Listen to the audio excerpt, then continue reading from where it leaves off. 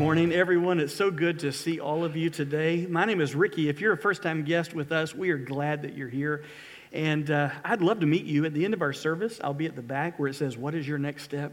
And I would love to just personally put a name with a face. And thank you for being with us today.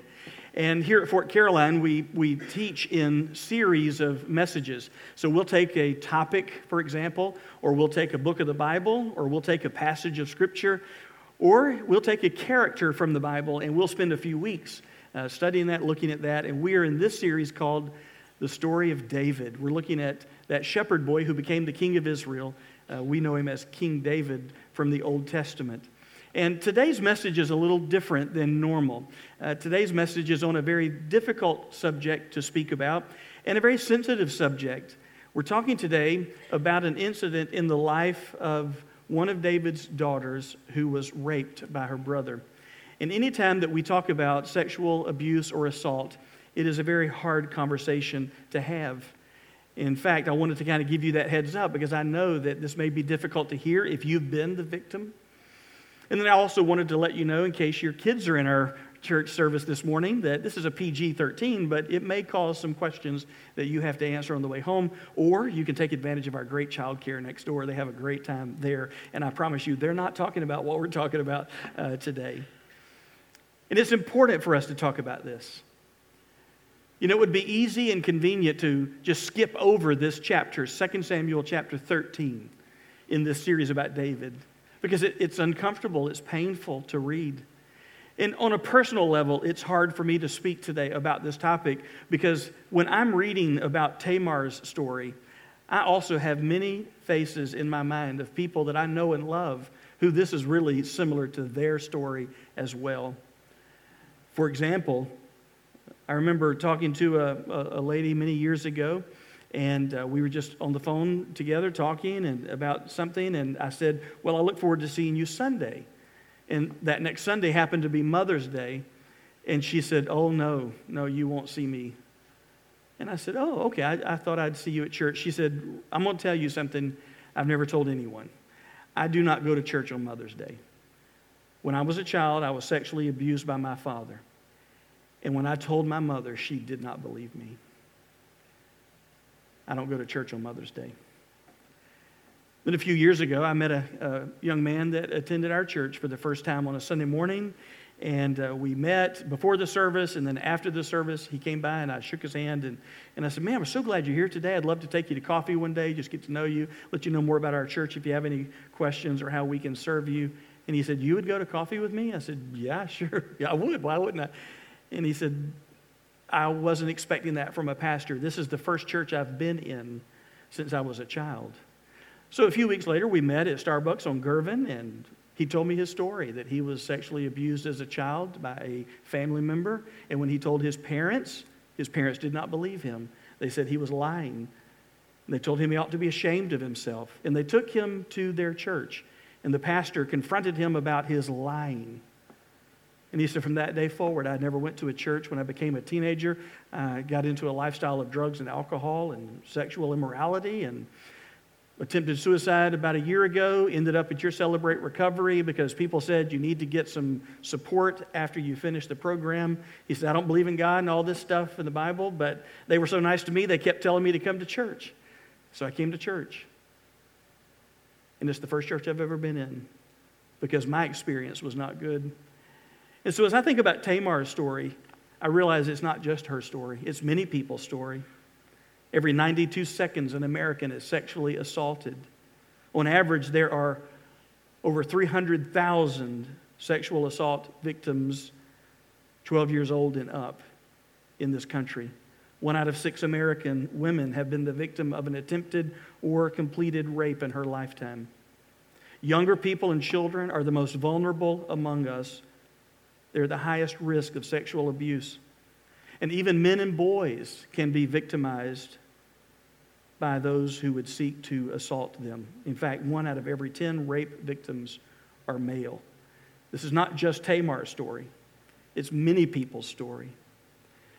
And so often we come to a passage like this and we say, let's just skip over it because it's uncomfortable to talk about it on the Sunday morning. And I think it sends a signal to someone who's been victimized that, yeah, we can't talk about your story. That's not comfortable for us, and you make us uncomfortable, and we're just going to skip over that. The Scripture does not skip over it. For some reason, the writer of the book of 2 Samuel, probably one of many writers, but the writer of 2 Samuel includes this story. And he doesn't just include this story about the life of David, he includes it in excruciating detail. He could have just given us just a small notation and kept moving, but he gives us some very difficult, painful details. And I think he did it for a reason. So what I want to do in our time together, I'm not really going to preach to you. And if you're a guest here today, I hope you will come back, because today's just a difficult subject. But it says to you, I hope something about our church. We care about people. And we're not going to let this person, whoever it might be, who is hurting, to feel that we don't care, because we do. But it may be uncomfortable. So I want to deal with you and just show some symptoms of people, some characteristics of people who were sexually abusive. But I want to end our time today by giving you some hope and some steps for application. And so I want you to hang in there with me today. I want you to see, first of all, that sexual abuse can happen in any family or organization. One of the great myths about this problem is that it couldn't happen in our family. That happens in other families. That could never happen to me. That could never happen to any of my family members. That happens in different kinds of families. That happens in poorer families. That happens in families of different race or ethnicity. Or that happens in people that live in a different part of the world than we do. That couldn't happen to me or my family. Or that could never happen in our church. That could never happen in our company. That could never happen to someone in the military. That could never happen to someone in this school. And that's wrong. It's just a myth, because sexual abuse can happen in any family or organization.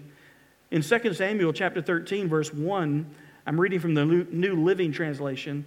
This is what we read. Now, David's son, Absalom, had a beautiful sister named Tamar, and Amnon, her half-brother, fell desperately in love with her. This is David's family. This is that shepherd boy who became the king of Israel. This is the one whom God says, he is a man after my own heart. This is the slayer of giants. And if sexual abuse can happen in his family, in the royal family, it can happen to anyone. We live in a broken world, and we are broken people, and sexual abuse can happen and does happen in all sorts of settings. Sexual assault does not discriminate by race, ethnicity, gender, religion, sexual orientation, or social segments. It can happen to any of us. The second observation I make from 2 Samuel 13 is sexual abuse is not love. It is described as love in our story today because that's how Amnon described it. Amnon thought he was in love. It was not. Sexual assault never has been, never will be love. It is lust, it is hate, it is perversion, it is violence, it is wrong, but it's not love, even though someone may claim that it is love. Look at 2 Samuel 13, verse 2. Amnon became so obsessed with Tamar that he became ill. She was a virgin, and Amnon thought he could never have her. So he is so obsessed with his sister that he is physically and emotionally sick over the fact that his lust for her cannot be satiated. It says she was a virgin, and Amnon knew that he couldn't have her. That as one of the virgin daughters of David, that she was set apart from other people and other men. She was saving herself for marriage, probably an arranged marriage between her and some other royal family in some other country. And Amnon thinks he is in love, but it's not love. Love, according to 1 Corinthians 13, is patient and kind and long-suffering. Love does not keep a record of wrongs. Love does not rejoice in unrighteousness, but rejoices in the truth. Love hopes all things and believes all things and endures all things. Love never fails. And what we're going to see in this story is anything but love. The third observation I would make is sexual abusers abuse the trust of others. One of the great commodities that a sexual abuser has at his disposal or her disposal is the trust that other people place in them. And they use that trust against the very people they're wanting to harm. We see that in our story today. Verse 3, but Amnon had a very crafty friend, his cousin Jonadab. He was the son of David's brother Shimea. Verse 4, one day Jonadab said to Amnon, what's the trouble? Why should the son of a king look so dejected morning after morning? So Amnon told him, I am in love with Tamar, my brother Absalom's sister. Verse 5, well, Jonadab said, I'll tell you what to do. Go back to bed and pretend you are ill. When your father comes to see you, ask him to let Tamar come and prepare some food for you. Tell him you'll feel better if she prepares it as you watch and feeds you with her own hands. So Amnon lay down and pretended to be sick. And when the king came to see him, Amnon asked him, please let my sister Tamar come and cook my favorite dish as I watch. Then I can eat it from her own hands. Verse 7, so David agreed and sent Tamar to Amnon's house to prepare some food for him. Do you see what Amnon is doing? Amnon is using the very trust his family has placed in them against them. It doesn't help matters that he has a cousin who is as wicked as he is. A cousin who should have said, this is absolutely wrong. What are you thinking like this? What are you talking about? This is absolutely against the Word of God. Leviticus 18:11, God explicitly said, you cannot have your sister. And by the way, everybody else knows you don't even need a Bible verse to know that's wrong. But instead, Jonadab, his cousin, enables him and encourages him in his sin. By the way, there are many people and many influences in our culture who seek to do the same thing. Rather than saying, this lust and this obsession is wrong, they come along and encourage it. And here, I'll help you fulfill your fantasy and your desire. And Amnon knows that if he is sick, his father David is going to be concerned for him. Amnon is his oldest son, and Amnon is the next in line to the throne. So King David will want to make sure that his son is healthy and can take the throne one day and lead the kingdom one day. So he's going to come and see Amnon when he's sick. And Amnon can take advantage of that trust and that parental care. And Amnon knows that Tamar is trusting of him. That Tamar is a good, godly young lady. She is living for God. She's obedient to her family, to her dad. She's trying to do all the right things. She's saving herself for marriage. And listen, if dad says, I need to go and take care of Amnon and cook some food for him, she's going to go. And Tamar thinks, if Amnon wants me to do this, I'm going to go and help him. Sexual abusers abuse the trust of others. I'm not saying that we ought to be paranoid, but I am saying we need to do like Ronald Reagan said about the Soviet Union. Trust, but verify. It's one of the reasons, and one of the first things I did when I became your pastor 24 years ago, is I implemented a background check policy for anyone who will serve in our church with our minor children. Starting from the pastor and paid staff all the way down to a volunteer, we were going to make sure that we trust people, but we verify that they're trustworthy.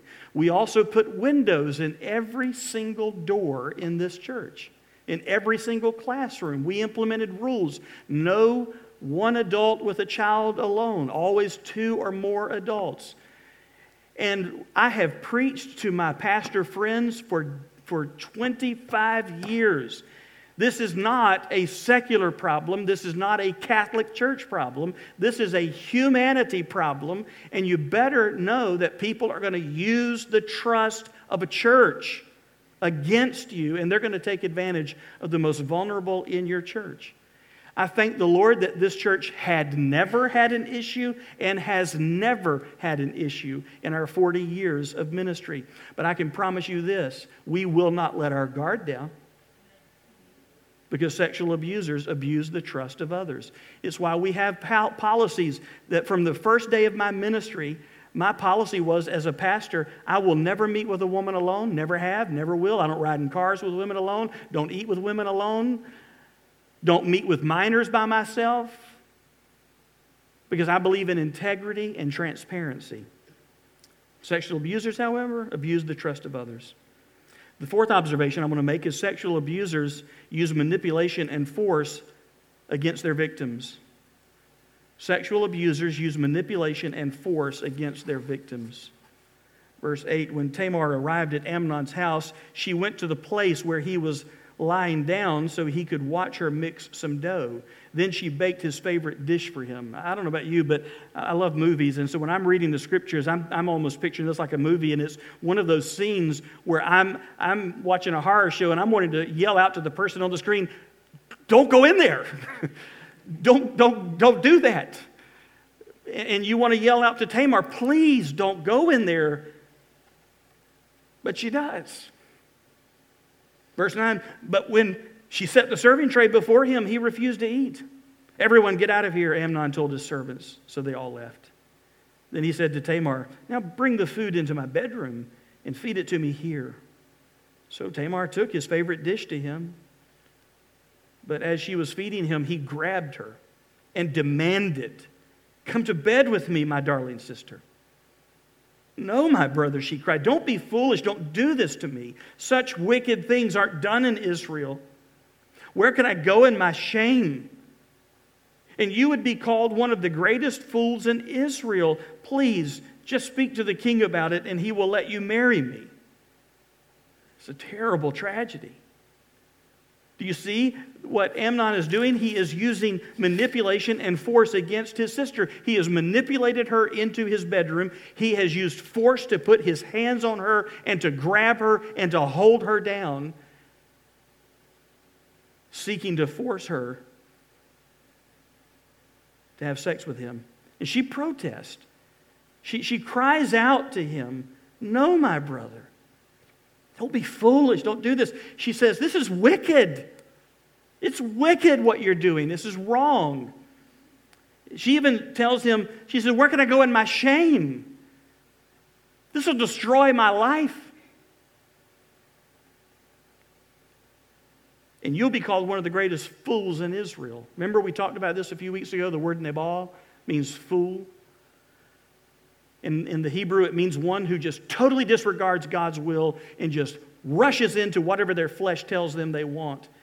And she said, you'll be the greatest fool in all Israel if you do this, disregarding God. And just as God judged Nabal, you're going to die. You're going to be judged if you do this. And then to show you how desperate Tamar is to get out of this situation, to just get away from him, she says, please just speak to the king about it. He'll let you marry me. She knew good and well that was forbidden by God for her brother to marry his sister. She knew David would never do it. All she's trying to do is get out. She'll say anything she has to say to just get out of the situation. And to me, one of the saddest verses in the Bible is verse 14. But Amnon wouldn't listen to her. And since he was stronger than she was, he raped her. Probably took just a few minutes, but in those few moments, Tamar's whole life was changed forever. She put up a good fight, but her pleas were ignored. And sexual abusers use manipulation and force to get their sordid way. They'll use physical force, emotional blackmail, verbal threats, intimidation, promises, emotional manipulation, fear, shame, guilt. They'll use whatever it takes to abuse their victim and to get away with it. But it gets worse. The fifth observation, sexual abusers demean, blame, and shame their victims. They demean them. Blame them as if it's their fault. And shame them into silence and guilt. Verse 15, then suddenly Amnon's love turned to hate, and he hated her even more than he had loved her. Get out of here, he snarled at her. You see, this was never about love. You don't go from love one moment to hate the next. It was just unbridled lust. And now he's done with her. He doesn't want to see her anymore. Verse 16, no, Tamar cried. Sending me away now is worse than what you've already done to me. But Amnon wouldn't listen to her. Verse 17, he shouted for his servant and demanded, throw this woman out and lock the door behind her. In the Hebrew, it's a little questionable that he even uses the word woman. More than likely, he just says to his servants, get this out of here. Further dehumanizing her. Verse 18, so the servant put her out and locked the door behind her. She was wearing a long, beautiful robe, as was the custom in those days for the king's virgin daughters. The reason she says, if you send me away is even worse than what you've done, is she was trying to convince him, if we don't tell Dad what happened, if you don't make this right, I will live the rest of my life as a desolate woman, unmarried, no man will have me, and with no children and no future. I will live for the rest of my life with this shame that follows me. But he doesn't care about her. He could care less about the consequences of what he's done. So he abandons her and kicks her out. Sixth observation, I've only got 7 by the way. The sixth observation, sexual abuse victims are often shamed into silence. It's one of the great tactics that sometimes the abuser or the family will use. Verse 19, but now Tamar tore her robe and put ashes on her head, and then with her face in her hands, she went away crying. That beautiful robe that signified her as one of the virgin daughters of the king of Israel, she now no longer feels dignified to wear. She rips it as a sign of her shame. She puts ashes on her face, which is in Israel's culture a sign of mourning, deep grief and mourning. And with her face in her hands, it was a symbol, it was a sign of someone who had been exiled and banished, that they leave their past behind. She leaves crying, literally sobbing. Verse 20, her brother Absalom saw her and asked, is it true that Amnon has been with you? I don't know how he knew this. He saw her disheveled appearance. He saw the grief on her face, but he probably also harbored some suspicions about his brother. And he put 2 and 2 together. Or maybe there's a little bit of gossip in the palace, and word has reached Absalom from one of the servants who heard everything, saw everything. Is it true that Amnon has been with you? Well, my sister, keep quiet for now, since he's your brother. Don't you worry about it. So Tamar lived as a desolate woman in her brother Absalom's house. I think in many ways Absalom meant well. I think when he says to her, keep quiet for now, he's your brother. He may have meant well, but it was still hurtful to Tamar. Families often do that. Don't say anything. This is family. Don't mention anything. Don't report this. Absalom is going to take some matters into his own hands. We'll see that next week as we close out this series on David. But at this point, he wants her to be quiet because of his relationship, her relationship to him as her brother. And he says, don't worry about it. I think it's, there again, he means well, but to her it probably sounded like, get over it, move on, keep quiet. I don't think he meant it like that patronizing, it's okay. Everything will be okay. But that's probably how it sounded to her. So as Tamar lives as a ruined woman in Absalom's house, the whole sorry scene gets worse. That's number 7. Sexual abuse victims are often left undefended. Verse 21, when King David heard what had happened, he was very angry. Rightfully so. But if you're like me, when I read this story, I'm going, he was very angry. Okay, that's a start. What else does he do? Let's see. Surely he does something. I mean, he's angry. That's great. But what does he do? Where is it where it says he went and comforted Tamar? Where does it say that he confronted Amnon? And it's not there. David doesn't do anything. And it's heartbreaking that this one who, as a young boy, was so brave to protect his father's sheep from bears and lions is not even willing to protect his own daughter from his son. This giant slayer is silent and inactive. He doesn't comfort Tamar. He doesn't confront Amnon. I don't know why, but perhaps David's own past has come back to haunt him. Perhaps David is thinking, what am I going to say to Tamar when I look in her eyes, a woman who has been sexually assaulted by her brother? I'm going to see the eyes of Bathsheba, the woman I had an affair with, got her pregnant, had her husband killed, trying to hide my sin. And what am I going to say to Amnon when I go and say, I need to talk to you? You're going to be punished for what you've done to your sister. He's just going to point his finger back in my face and say, oh, King David, let's talk if you want to talk. Let's talk about Bathsheba. Let's talk about Uriah. Maybe David is feeling the guilt of his past. But his inaction must have spoken volumes, and his silence must have spoken volumes to Tamar. Tamar, you make me uncomfortable. Tamar, your story is lewd and shocking. Tamar, your story is shameful. Tamar, we're not going to speak of this. We're going to act like this never happened. We just need to move on. You need to get over it. I want to give you something that is not going to be on the screens because honestly, I've been struggling with this sermon.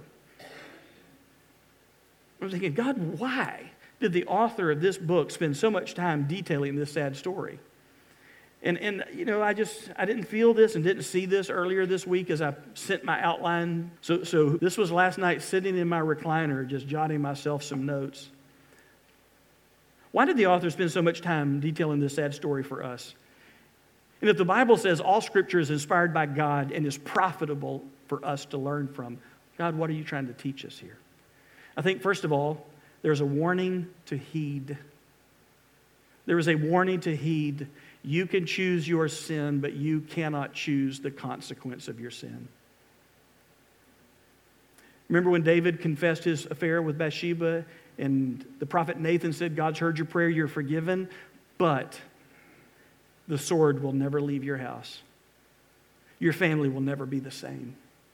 There are consequences to your sin, David, even though God has forgiven you.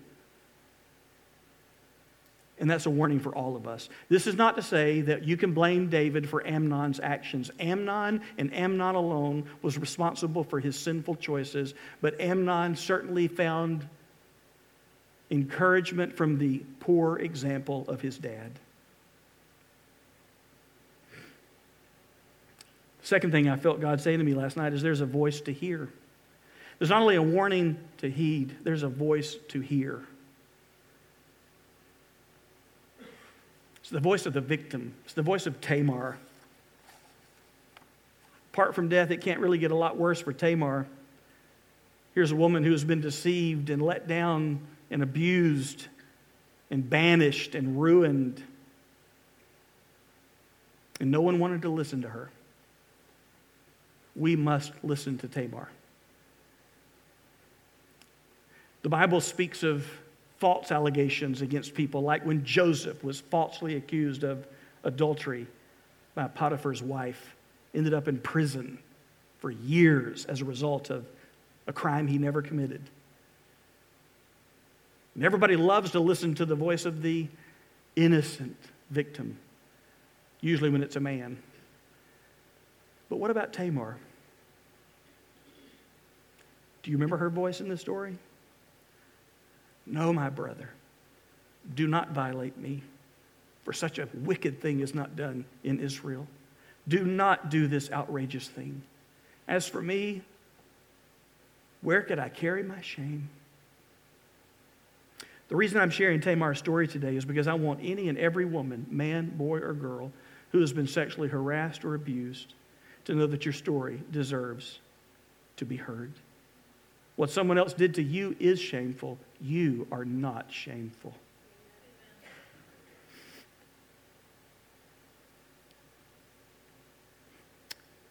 Your grief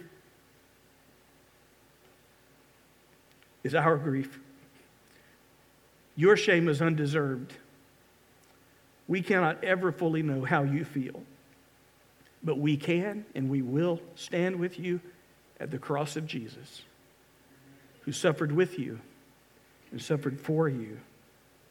And that leads me to the third thing I felt I needed to share with you today, that not only is there a warning to heed and a voice to hear, there is a promise to hold.